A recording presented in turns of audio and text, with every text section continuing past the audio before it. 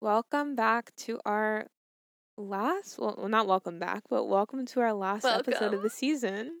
Our last episode of the gay season. So sad. Oh my god, that is sad. This Like, has I'm been excited for our next season, but, like, it's not all rainbowy. Yeah, it definitely isn't. It's not all rainbowy, but it's gonna be useful and amazing. It definitely will be. Practical. You're gonna love what we're coming with for the next season. You're gonna love it. We have one more episode of this season with Girly.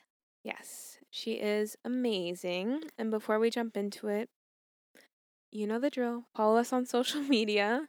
Our Do I know the Instagram is drill? at Songwriting Saves the World, and we're also at Yeah. Songwriting Saves the World on TikTok and on Patreon, Mhm, where for just mhm. $4 a month, you get exclusive content and cute, pretty pink stickers, and we have some new stickers coming as well. Cute. We do. And wherever you're listening to this, Spotify, Apple Podcasts, SoundCloud, maybe, give it a like, give it a download. All of that helps. You can Maybe a follow comment? us.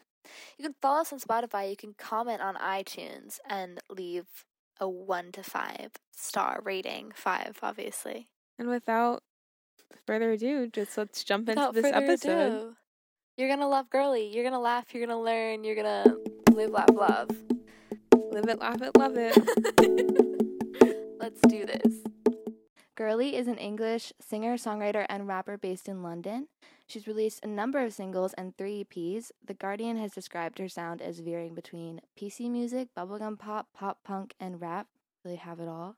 Much of her music is about feminism, sexuality, queer culture, and mental health. In April 2019, Girly released her debut studio album, Odd One Out, on PMR Records, and in 2021, she announced the release of another EP, X Talk, with independent label All Point. Thank you for being on the show. We're really excited to have you. Oh yeah, thank you for having me. I'm stoked. I'm super stoked. We have a little icebreaker question for you. Love. And we wanted to know what your first concert was and what the best concert you've been to was. Oh my gosh. First concert, So- best concert. I know that I went, my memory is really bad, which upsets me a lot. I know that the first, I went to a bunch of, probably little shows and stuff when I was a kid or something, but, my first gig that I bought tickets to was actually Arctic Monkeys. Sick. Yeah, which was super cool. And then the best show I ever went to was Tegan and Sarah, because that was the first time I'd been to a show and was like, holy shit, this is my religion. Right. This is Yeah, my yeah, religion. yeah. Queer women making music, performing it on stage. I found my Yeah. version of church. Yeah. It's just everything. Yeah, literally. That sounds so fun. A Tegan and Sarah concert would be so fun. It was awesome. So, can you give us a background of your kind of story of how you got into music and how you got to where you are now? Yeah, I started making music when I was, I don't know, about 15. I'd always enjoyed singing, but mostly I enjoyed performing. That was the big thing. I was always in school plays, and I did this thing called Stagecoach, which was, on the weekends in summer, you went and did singing and dancing and stuff. It was all very PG. And Right. I mean, obviously I was a kid, but it was all Right. very summer school vibes. And then when I was in school, I was very academic. I was very into science and maths and all that kind of stuff. But my main love was English, and I think that is literature. And so I think that's where my love of writing came from, because I loved creative writing. Yeah. And so those two, that love of performing and then creative writing, kind of merged. And I was like, well, let me combine the two. And I just started getting why really, not? and I started getting really frustrated at how much pressure was put on me because I was good at exams and I was quite academic. I had a lot of pressure to go to university and become a lawyer or an accountant. Yeah, right, or, right. And I think my creativity was very stifled because I got good grades in other things. People didn't want to encourage me to do creative stuff. Not even really my parents. I mean, now they're super supportive, but at the time they were like, oh no, she wants to be in a band. Fuck.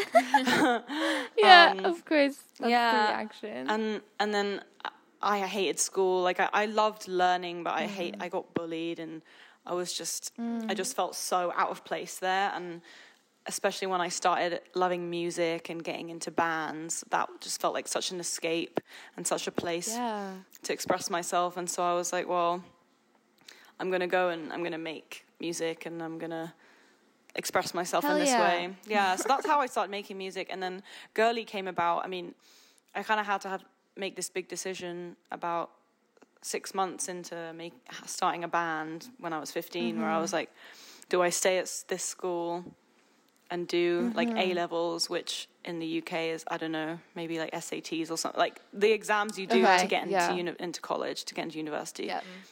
And I was like, do I stay here and do that, or do I go to a music college and like, you know, that's a do lot. That? Yeah, and I was like, I'm going to go to music college. Hell yeah. And everyone told me not to. Like my parents were like, oh my God, no, please no. Like, and my head of year at my school was like, I don't know though, you know, like there's not many options for you with music. And I was like, the best option. Yeah, I was like, fuck this. Like, option number one. Yeah, like I was like, I don't, you know, I really had to fight the ingrained ideas that had been put in my head that like the only way to succeed is to, you know, grades and university and all that stuff. Like I really had to like relearn all of that stuff, because for ages I thought, oh my God, if I don't get my exams, then I won't get anywhere in life, which is bullshit. More now than ever. But yeah, so I went to music college, and then that's where I left the band left me, let's just say, because I was about to say I left the band. That's definitely not how it went down. And, they left me because I'm too much of a control freak. And then I was like, yeah, I'm just going to do this on my own. And I started making music. At this point, I was 17. I started making music, playing shows on my own. And Girly came about when I was 18. And I dropped out of college, which was hilarious, telling my parents that. Like, okay, so you know how I said I'm not going to do my exams and I'm going to go to music college? Well, now I'm not even going to do that. Oh, God. And they were like, okay, we give up at this point. Like, fine. Oh, like it's too far. Yeah, but like, yeah, so I left music college and I called myself Girly, and that's kind of where it started. And I was doing so many shows. I was playing loads of open mics, and I got the attention of some labels, and yeah, it was kind of, that's where it really began. And then it blossomed from there. Yeah. That's crazy. You were in and out of a band by 17. Yeah, I know. Had already been around the block. Had all this experience. It was all happening. It was all happening. You were making it happen.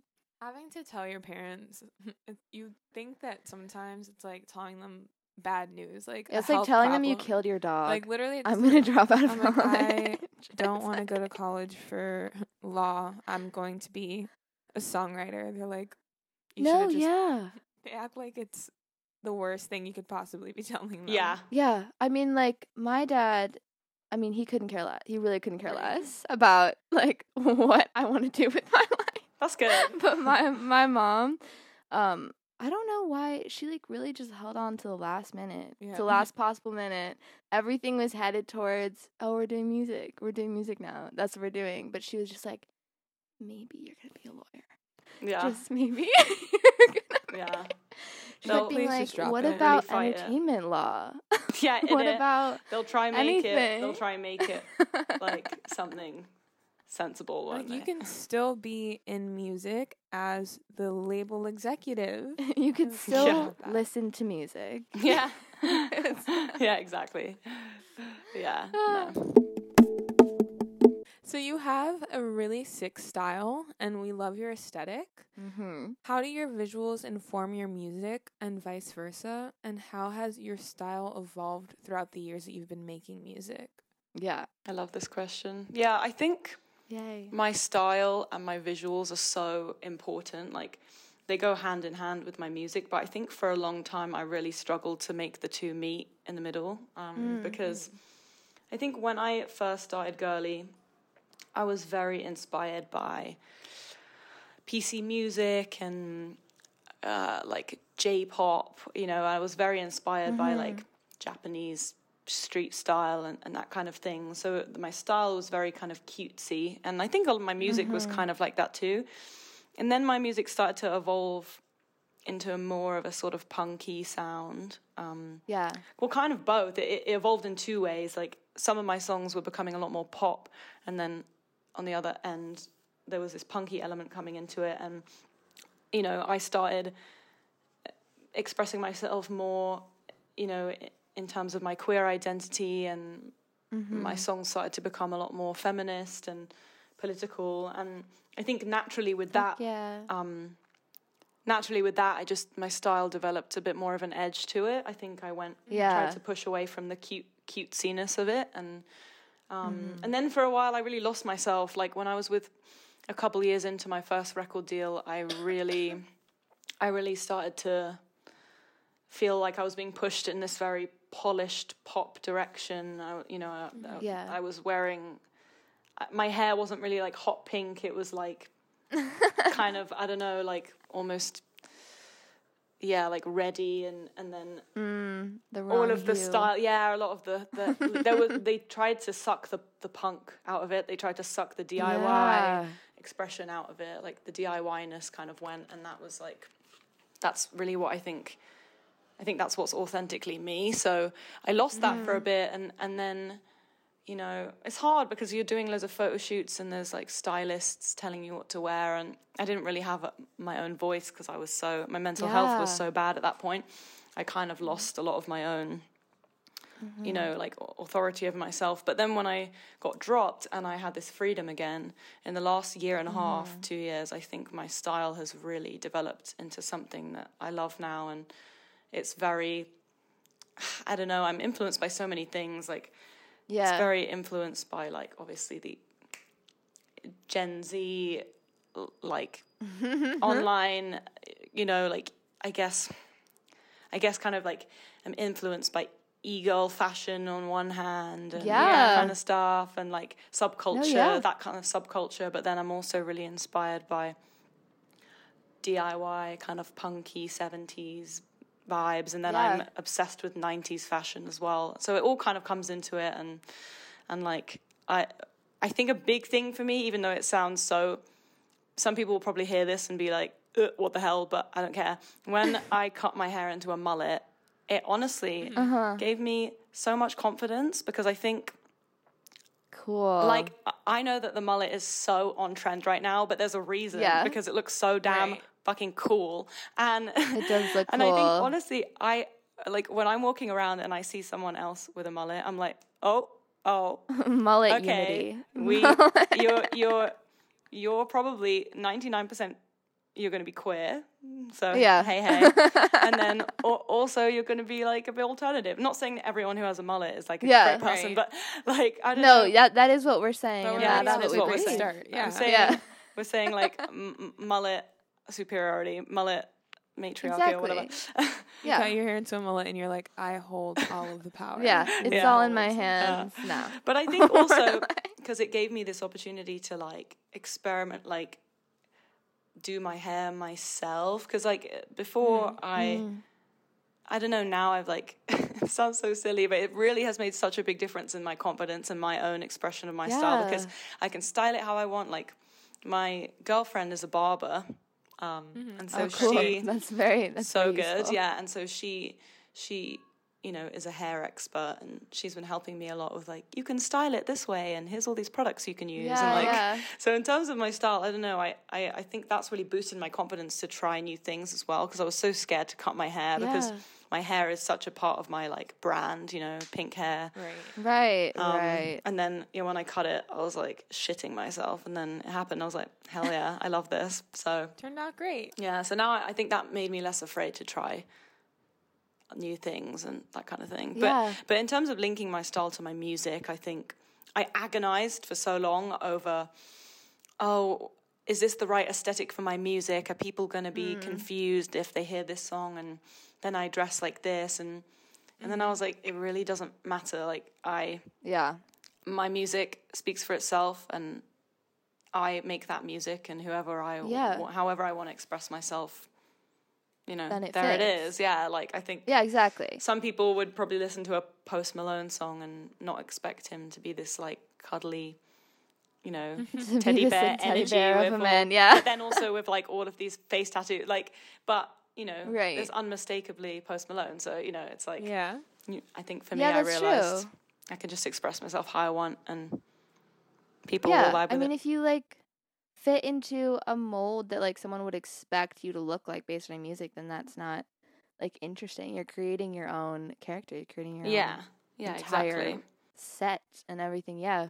It is crazy how much clothes and hair has an impact. Yeah. It really does. Oh my God, massively. And I love...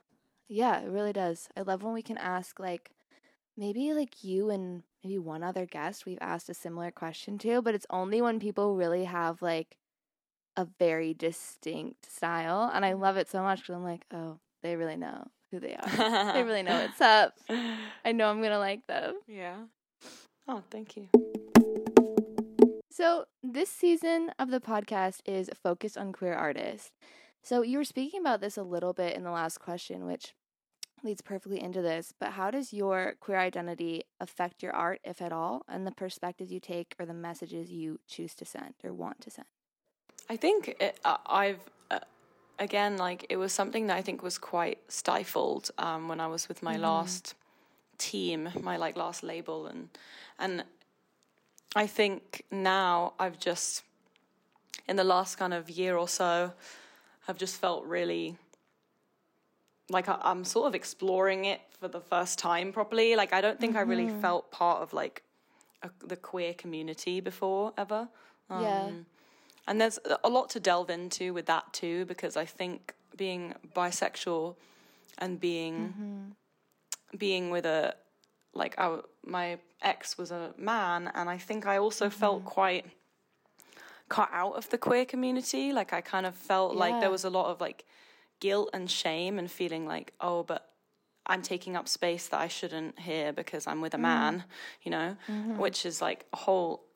I've spoken to a lot of friends about it. I know that a lot of people who are bi, and then, you know, part of that is sometimes you're in a relationship with a man. Yeah, like, it's part of it. But I think, you know... it do be happening. Yeah, I think a lot of that, the times when that happens, you end up feeling kind of, oh, I'm not queer right now, or, you know, but you always are. Yeah. And so that's definitely weird because, you know, I have felt more comfortable expressing my queer identity in the last year because I'm with a woman at the moment. And so that's weird. I kind of wish that wasn't the case, you know.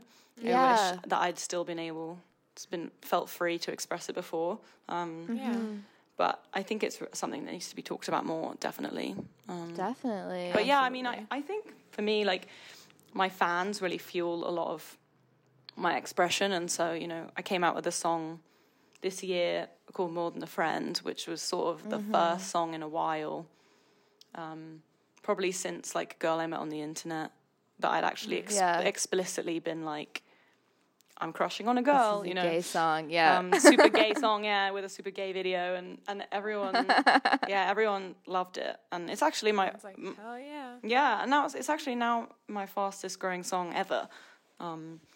Which is wild. Yeah, it's wild. Like, it hit 1 million streams yesterday, and I was like, congratulations. I was like, whoa, the gays really know what they're doing. Like, oh, there's nothing like queer fandom. I really feel like there's no one as passionate. There's no one quite as in it as the queer fans. Honestly, LGBTQ plus fans are... They go hard. They go hard. And I, like, appreciate that so much because, like, they really do just, I don't know, like...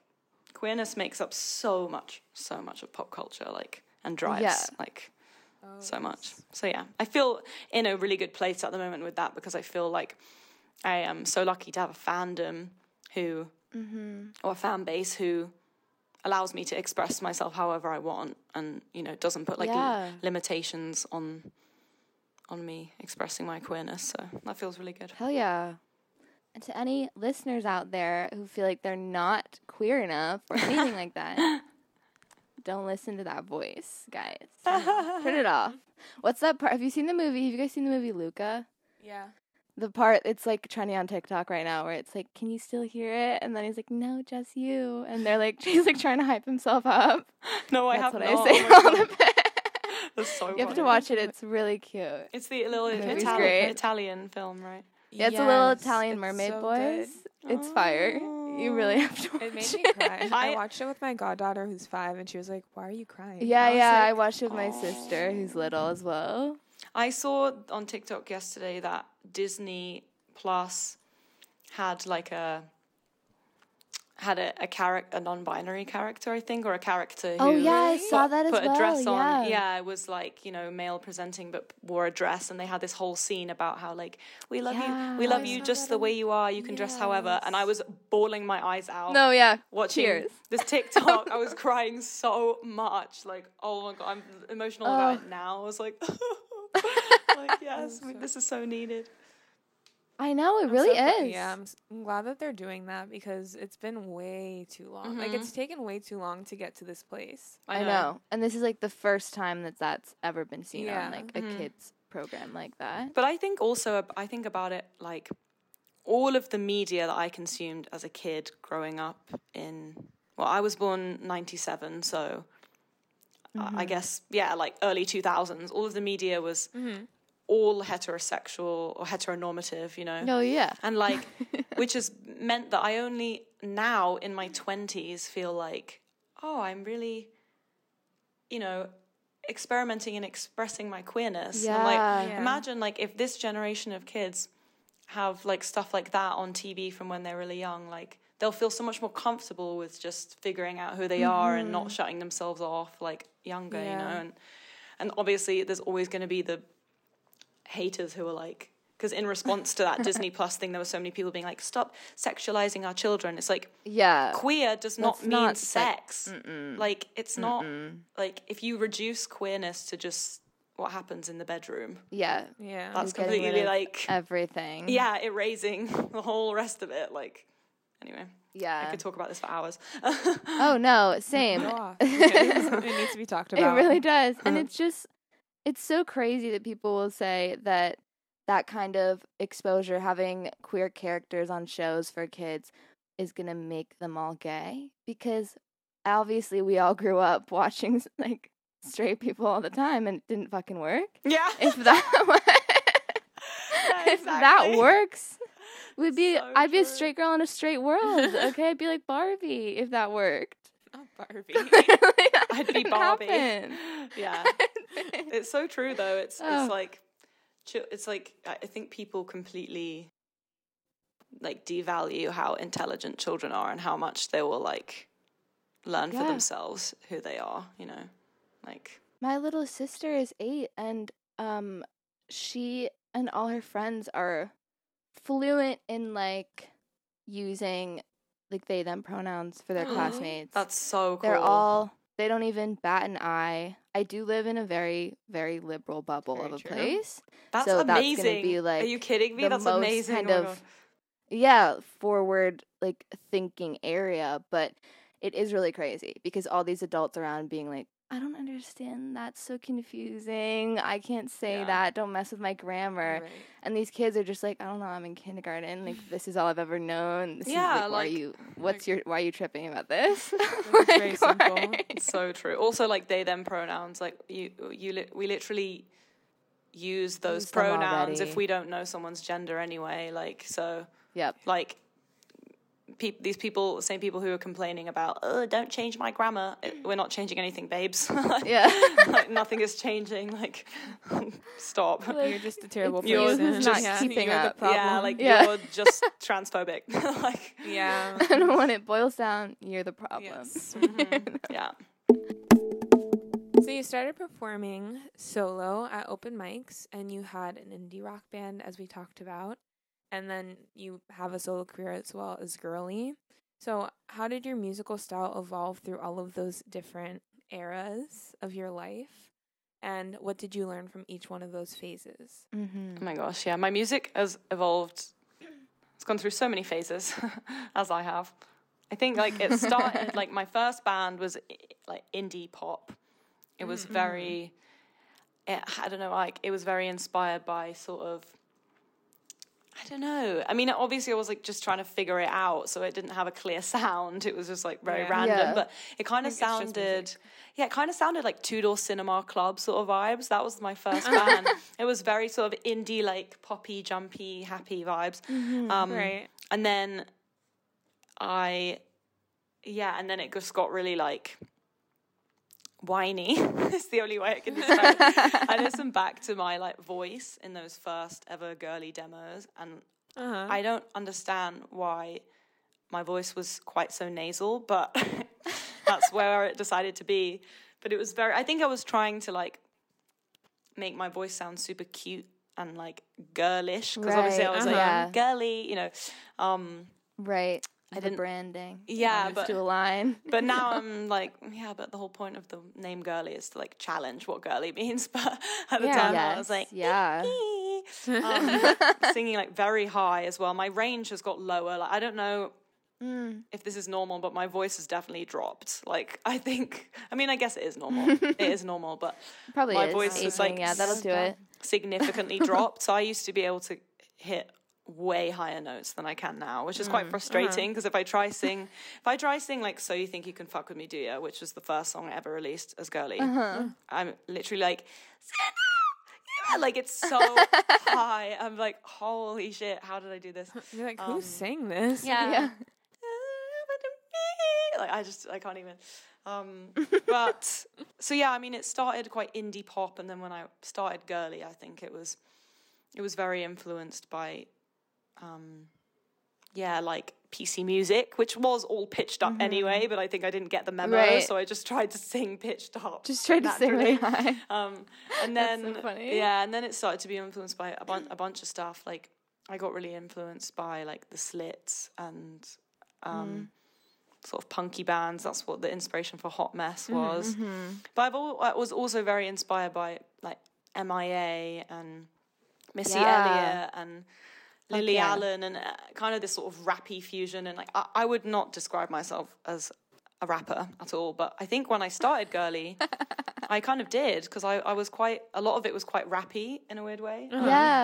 Which now I would not want to take that title. I guess I don't think I really qualify, but yeah, I think so for a while, and then obviously Odd One Out, which was my debut album, went a lot more pop, and I'm really, really proud of that album. But I do think that if I had more authority over my project and been a bit more confident to put my foot down and say, no, this is what I want, I think it would have sounded very different. I think it would have sounded, because it's so bizarre to think now, because now I released music with this awesome indie label who are just letting me do whatever the fuck I want, and I'm in full creative control. Like I decide, what happens, and they just kind of guide me and help me out with it. But my label before, like, the amount that they changed and censored my songs before they came out is wild. Like my song Young, the original demo was like pitched higher, and they were like, it's too shrill, like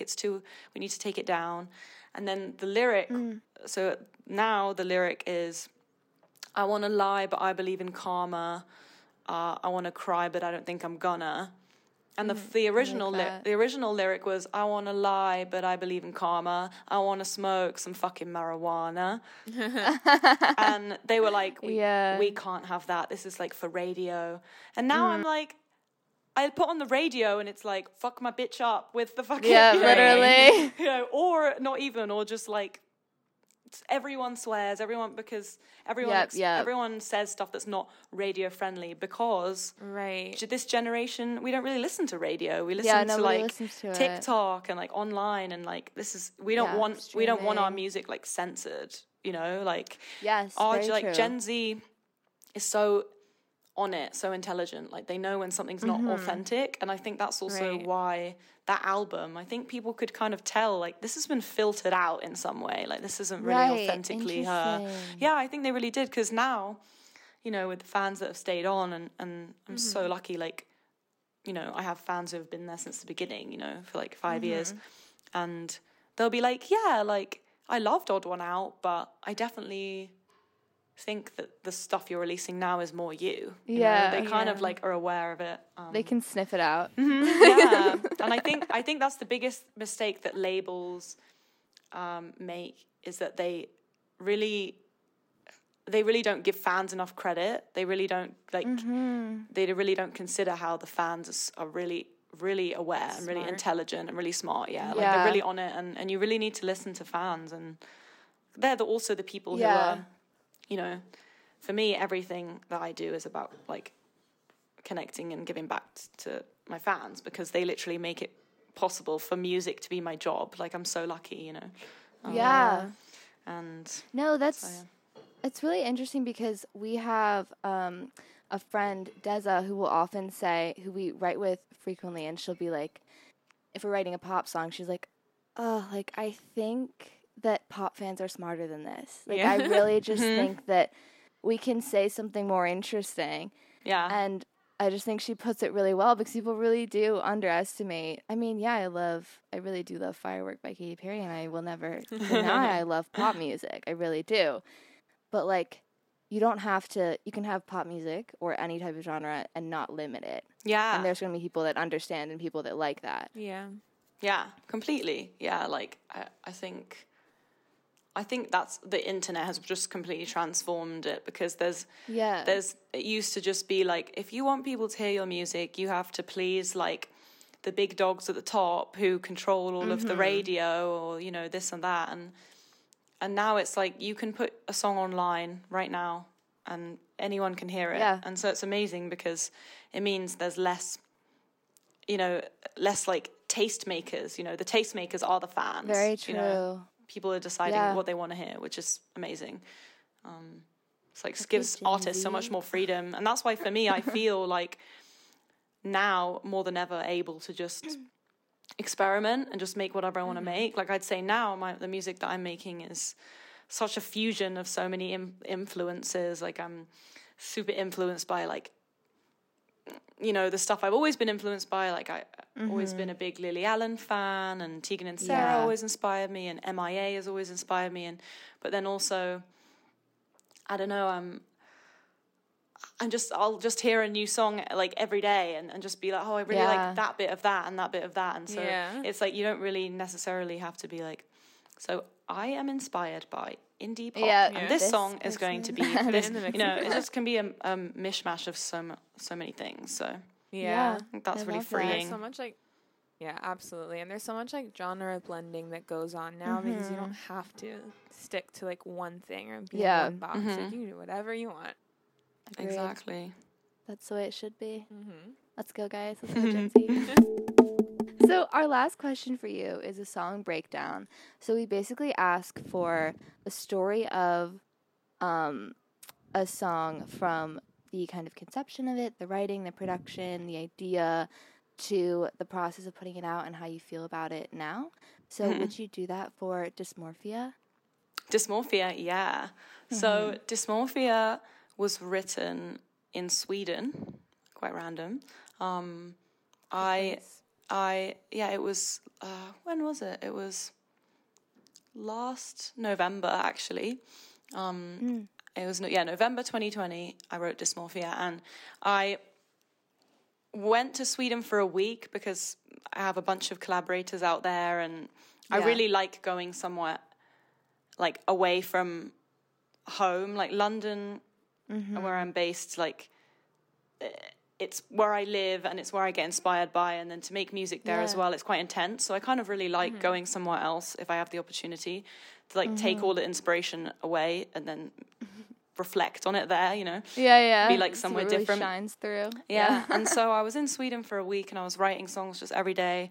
So much fun. And then on the last, on one of the last days, I was just feeling really shitty, and I've struggled with body image for a long time, since I was a teenager, but I think I was like on my period, and I was just like, right. And I was just like really not feeling myself that day, and I had this studio session, and it was actually the first time I was meeting these people, the writers and the producer, and I went in and I was just like, I usually am so open about talking about my period and blah, blah, blah, and being like, but for some reason I just felt so bad that day. I was like, I'm just going to make a song about this. And and just, they can all find out how I'm feeling through that. And it was actually, it was so fun. Like, we were all listening to just like a bunch of influences. I need to find like the exact, maybe I can find the note. Maybe I can find the notes from that day, because I know that one of my inspirations was True Disaster by Tove Lo. Because I love how that song just has this big 80s like vibe to it. And so it's such a movie song to me, that song. So I went in and I was like, okay, I want to write a song about body dysmorphia. And I'd actually never really written, I'd kind of maybe mentioned in a few of my songs about my eating disorder and my kind of like experiences with that, but I'd never written a song about how it feels. Probably because I'd never really been like in a place to do it, which weirdly this day where I was feeling so like shit was just, my brain decided today's the day. This is the time. Today's the day. And so, and it was, I think it was also interesting being writing the song with people who hadn't experienced that. I was also trying to explain to them how it felt, and that really translated in the lyrics, because for me, in a way, the song is obviously for people who have gone through that and so relate to it, but it's also me saying, the chorus is, don't tell me to love myself more, I wish that it was that simple. And it's kind of also saying to people who undermine it and like dampen it, like kind of dumb down what it is, the severity of it. And it's kind of me saying, look, this is something that affects my mental health. A lot of the time there's so many misconceptions around like BDD and eating disorders, and I think it's really offensive when people say, oh, it's to do with vanity, or it's to do with this, or like, oh, be quiet, you look great. Bleh. And it's like, look, it's actually it's actually so much more than that, and it's all of these pressures from all around us. But it's also a concept of control and not feeling like you can control things around you. And for me, that's definitely where I think my dysmorphia came from, was that I had really bad OCD when I was a teenager, and that translated into needing to control something and feeling like when you can't control things in the world, you want to control yourself. Things in front of you, yourself, what you're eating, or it's really intense. And I think for a lot of people, it really, really affects their day-to-day life. And for me now, I'm really lucky that I'm mostly pretty recovered from it.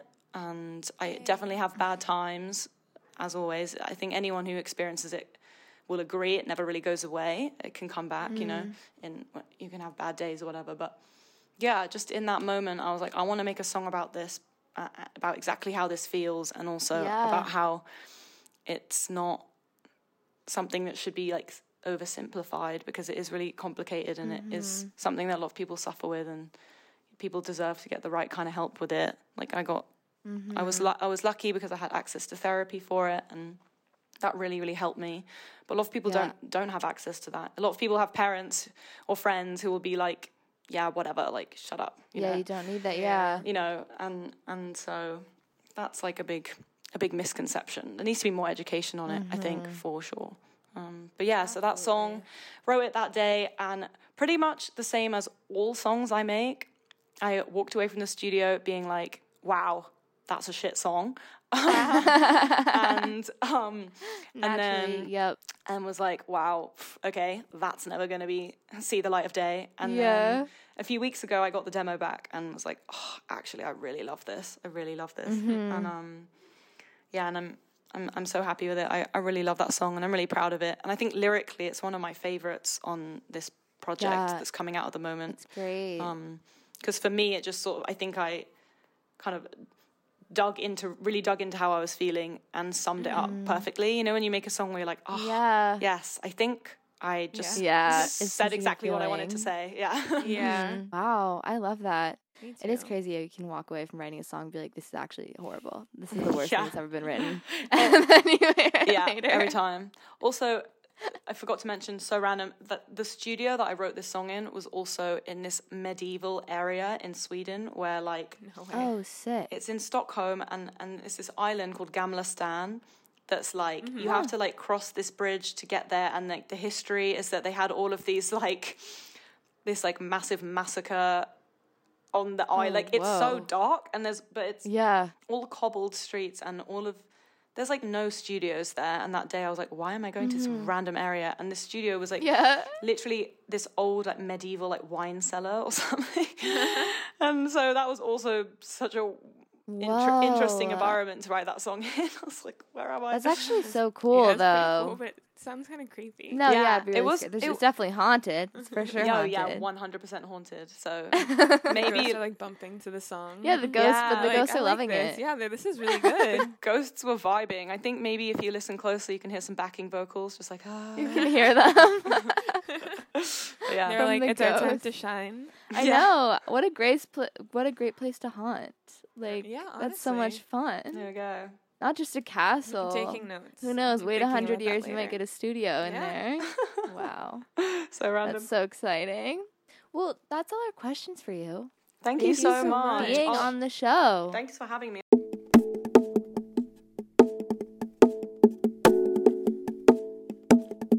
Thank you guys for listening. Thank you so much for listening to that. And that wraps up the season 3 of Songwriting Saves the World. I know. So sad. The gay season, yay season is over.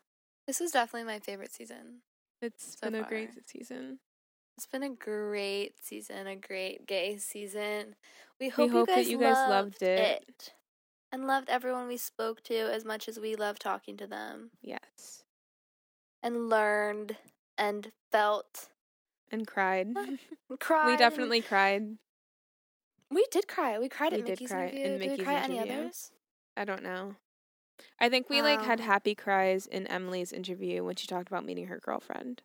Oh my god, yeah, that was so cute. Yeah, we were like, we've done so many good ones. Yeah. Mickey, Emily, Chelsea. Like, we've done some insane, really wonderful interviews this season. We have, and we had a great time recording all of them and chatting with everyone and getting to hear their stories outside of music and inside of music, like both of their stories, their life stories and their musical journeys. Both of them were super touching. Wow. Aww. This makes me happy good thinking things back must come to it. an end. Yeah. But you know what? These are going to be on Spotify forever, so. Yes. You can always go back and listen. If you're ever feeling nostalgic, just go back and listen to this episode, listen to this season all over again. Yeah. Definitely. I think, honestly, like, make it a thing. Like, normalize going back and binging your favorite podcasts. Yes, definitely do that. People have told me that they've done that with this podcast before. I love that. I've been like shoving this podcast down everyone's throat at school. I'm like, we're in music school. You would love this. I know. Like, you call yourself a songwriter? Who are from Limpy? Yeah. I'm like, you call yourself a songwriter? Do you listen to Songwriting Saves the World? Okay, that's what I thought. That's so funny. Anyway, guys, we hope that you love it. And we love you. And we love you. And we're going to see you in a couple months for our next season. Yes, we'll be back before you know it. Before you know it, hold tight, re-listen. Have a good holiday season. Yes, happy holidays. Happy holidays. Mwah. Love you. SSW, tuning out. Bye. I pretend that I'm a rock star's girlfriend. I'm a rock star's girlfriend.